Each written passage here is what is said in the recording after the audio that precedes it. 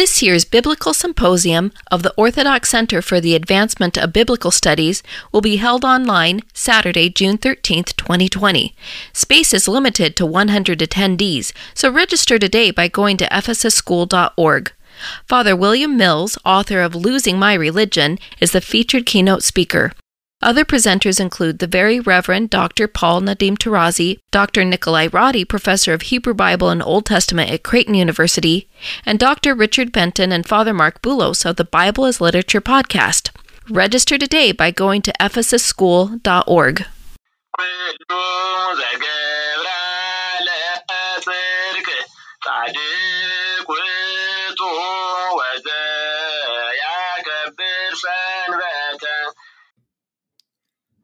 Welcome again, ladies and gentlemen, to the Tawahado Bible study. This is your host, Deacon Henok Elias. We are in the first scroll of Peter, and this week we'll be tackling chapter 2. Before we get into that, as always, make sure that wherever you are listening to this podcast, to subscribe, share the ideas, the words, and the actions associated with this podcast with people, as well as send them the link wherever it is that they can listen to it. And if you find it in your thoughts, please donate to this ministry at patreon.com/Tawahado, patreon.com/Tawahado. So we are in the first scroll of Peter, or the Rock, or Cephas, or Kepha, chapter 2, and we will be dealing with the RSV today. Here are verses 1 to 3. So put away all malice, and all guile, and insincerity, and envy, and all slander. Like newborn babes, long for the pure spiritual milk, that by it you may grow up to salvation. For you have tasted the kindness of the Lord. I have a particularly heavy heart while I'm recording this. There are protests all over the United States, and it's all over the blatant and public murdering of George Floyd by police. I have certain political perspectives on how this has gone down and the history and the context behind all this.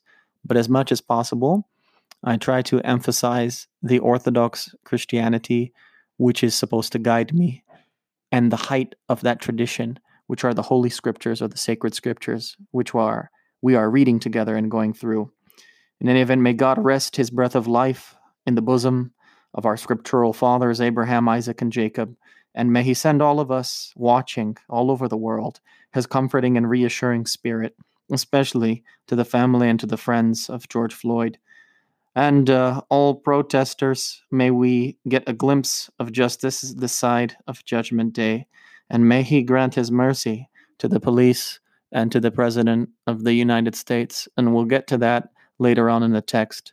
But in the beginning here, in verses 1 to 3, we have a reminding of the Psalms that say, taste and see the goodness of the Lord. It's something tangible. It's something palpable. It's something that is sensory. The goodness of the Lord. It's also called the kindness of the Lord, the forbearance of the Lord, the steadfastness of the Lord, the other side of justice, or mercy. The mercy of the Lord endures forever. We have to keep our thoughts on this mercy. We have to keep our thoughts and our senses focused on this as we make sure that within us there's no fakeness, there's no hypocrisy, there's no evil, there's no trickery or deceit, there's no envy or jealousy. There's nothing about us that is of these things. In the example or the parable given here, we have an example that's close to home. There are various mothers who argue nowadays that artificial cow milk is not good for babies, but human breast milk is superior. How much more superior, then, is the spiritual breast milk that the Apostle Peter or the Apostle known as the rock, here is suggesting for us how much more beautiful is it to drink pure spiritual milk, to drink the spiritualized milk that is the scriptures. And especially we have to remember at this context, this time, the scriptures to be drunk are the Hebrew Bible. Later on, we could talk about the canonization of the later Pauline letters and the Petrine letters, which we're going through one of them right now. Verses 4 to 10. Come to him, to that living stone, rejected by men, but in God's sight chosen and precious. And like living stones, be yourselves built into a spiritual house to be a holy priesthood, to offer spiritual sacrifices acceptable to God through Jesus Christ. For it stands in Scripture, Behold, I am laying in Zion a stone, a cornerstone chosen and precious, and he who believes in him will not be put to shame. To you, therefore, who believe, he is precious. But for those who do not believe, the very stone which the builders rejected has become the head of the corner, and a stone that will make men stumble, a rock that will make them fall. For they stumble because they disobey the word, as they were destined to do. But you are a chosen race, a royal priesthood, a holy nation, God's own people, that you may declare the wonderful deeds of him who called you out of darkness into his marvelous light. Once you were no people, but now you are God's people. Once you had not received mercy, but now you have received mercy. In the Johannine literature, we'll see this play between darkness and light, which Genesis 1 or Bereshit 1 in the beginning, chapter 1, already begins off by separating the light from the darkness. And so we need to make sure we're on the side of light. We need to make sure that as we read this text, we understand it. It means a lot to me because I read it during my ordination to the diaconate during the Mount Zion holiday of the Ge'ez rite or the Aksumite rite within the Alexandrian rite. And in it, it is inviting us to reread Exodus chapter 19 and, of course, all of the Torah or the original first 5 books. It's also inviting us to read Isaiah chapter 28 and, of course, the whole scroll of Isaiah, which was sufficient enough for the Ethiopian eunuch to believe and trust in God and to be baptized in the new ritual of inclusion after circumcision, according to the flesh, had passed away. The cultic temple worship of the Canaanites that is built with hands is presented here as one example. Another example, which is superior, which is better, is not the human-made, but the God-made, likeness-bearing temple made by his people who are a royal priesthood, built by him alone, without any human influence, unadulterated by the will of man. So especially now during this plague or during the pandemic, it's useful for us to gather face to face, but instead we are gathering digitally. And this is important because it is a reminder that his living temple is not in the things that we make, but in the things that he made, which are us. And so we can find use in gathering face to face, but sometimes we need to be reminded that gathering in the digital world will take away some of the pride and boasting we may have in our buildings. Aaron Magruder's famous The Boondocks comic, and also later turned into a television show, had as its musical intro this quote of the cornerstone. It was one of my favorite cartoons growing up. And the cornerstone here is, of course, our Lord and Savior, Jesus Christ. But also, Peter is, of course, Greek for rock or stone. And we see rock and stone translated here in the RSV playing off of that Hebraic poetry that uses synonyms or synonymous language to emphasize the same point.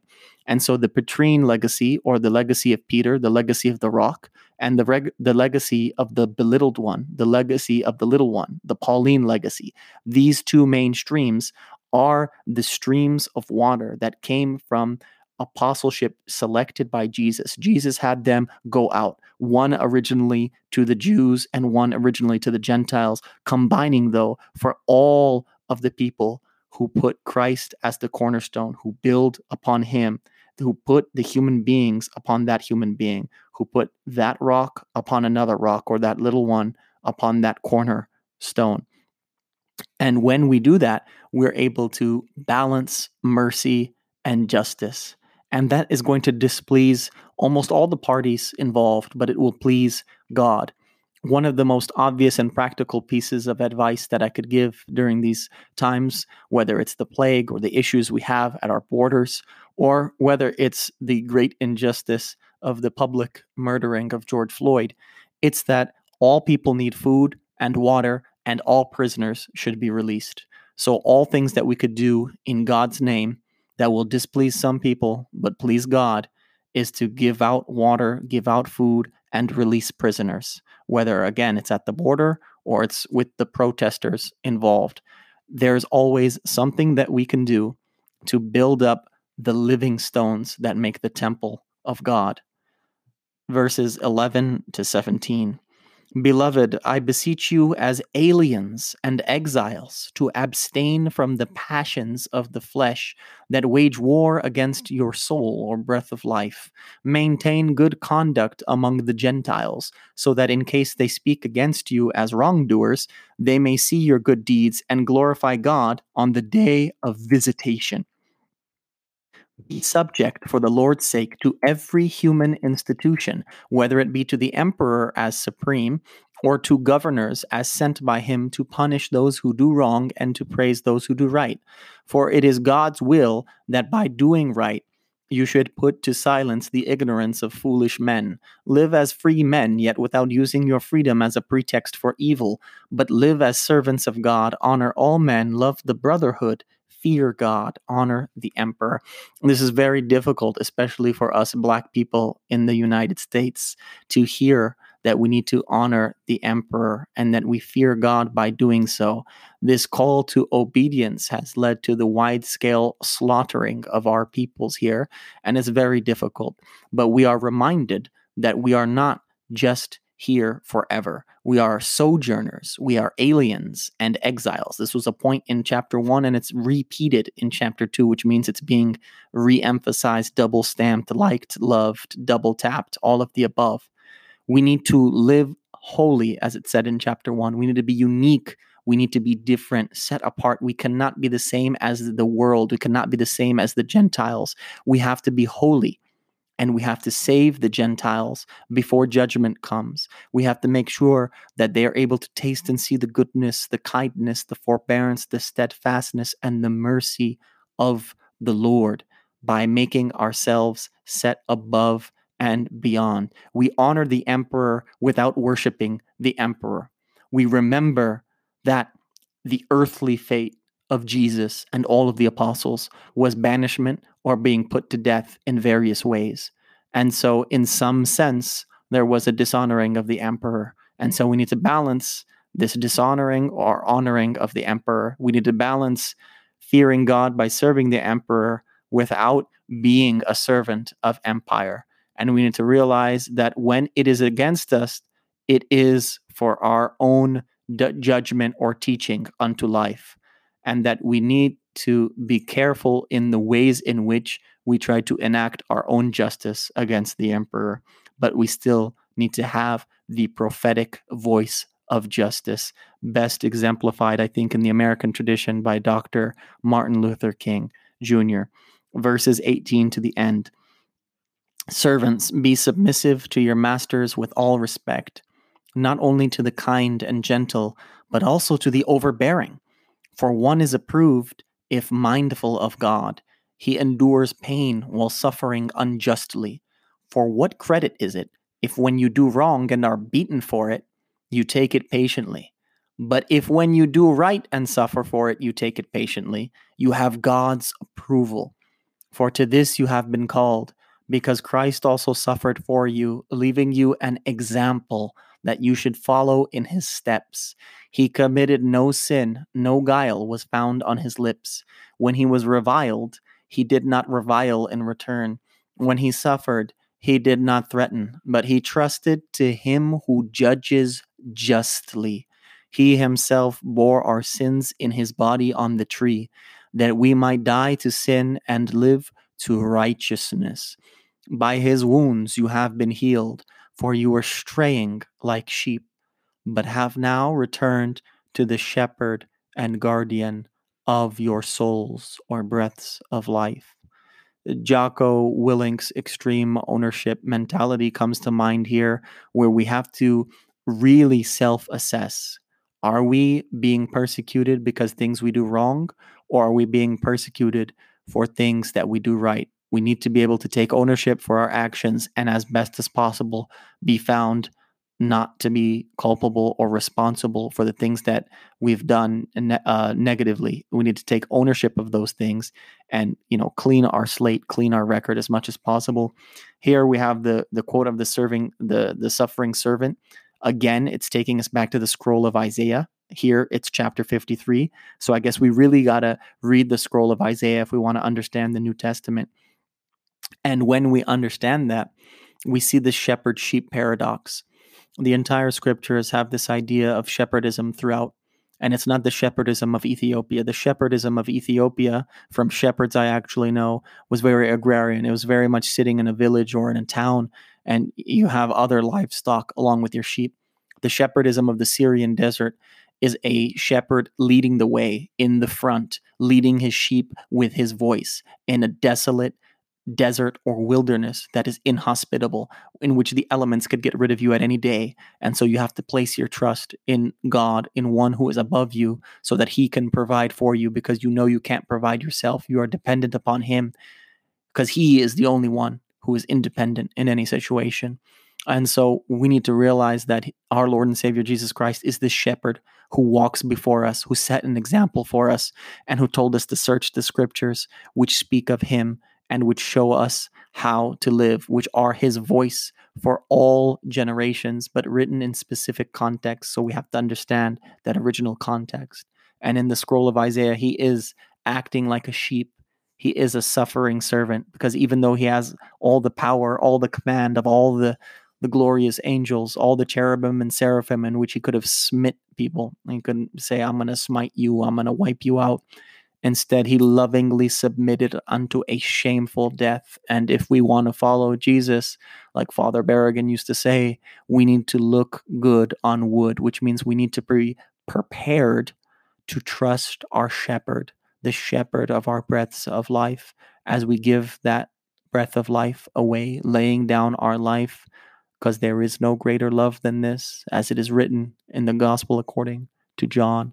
And we need to trust the shepherd's voice and just keep following it and following it and following it wherever it may lead. Glory to God for all things.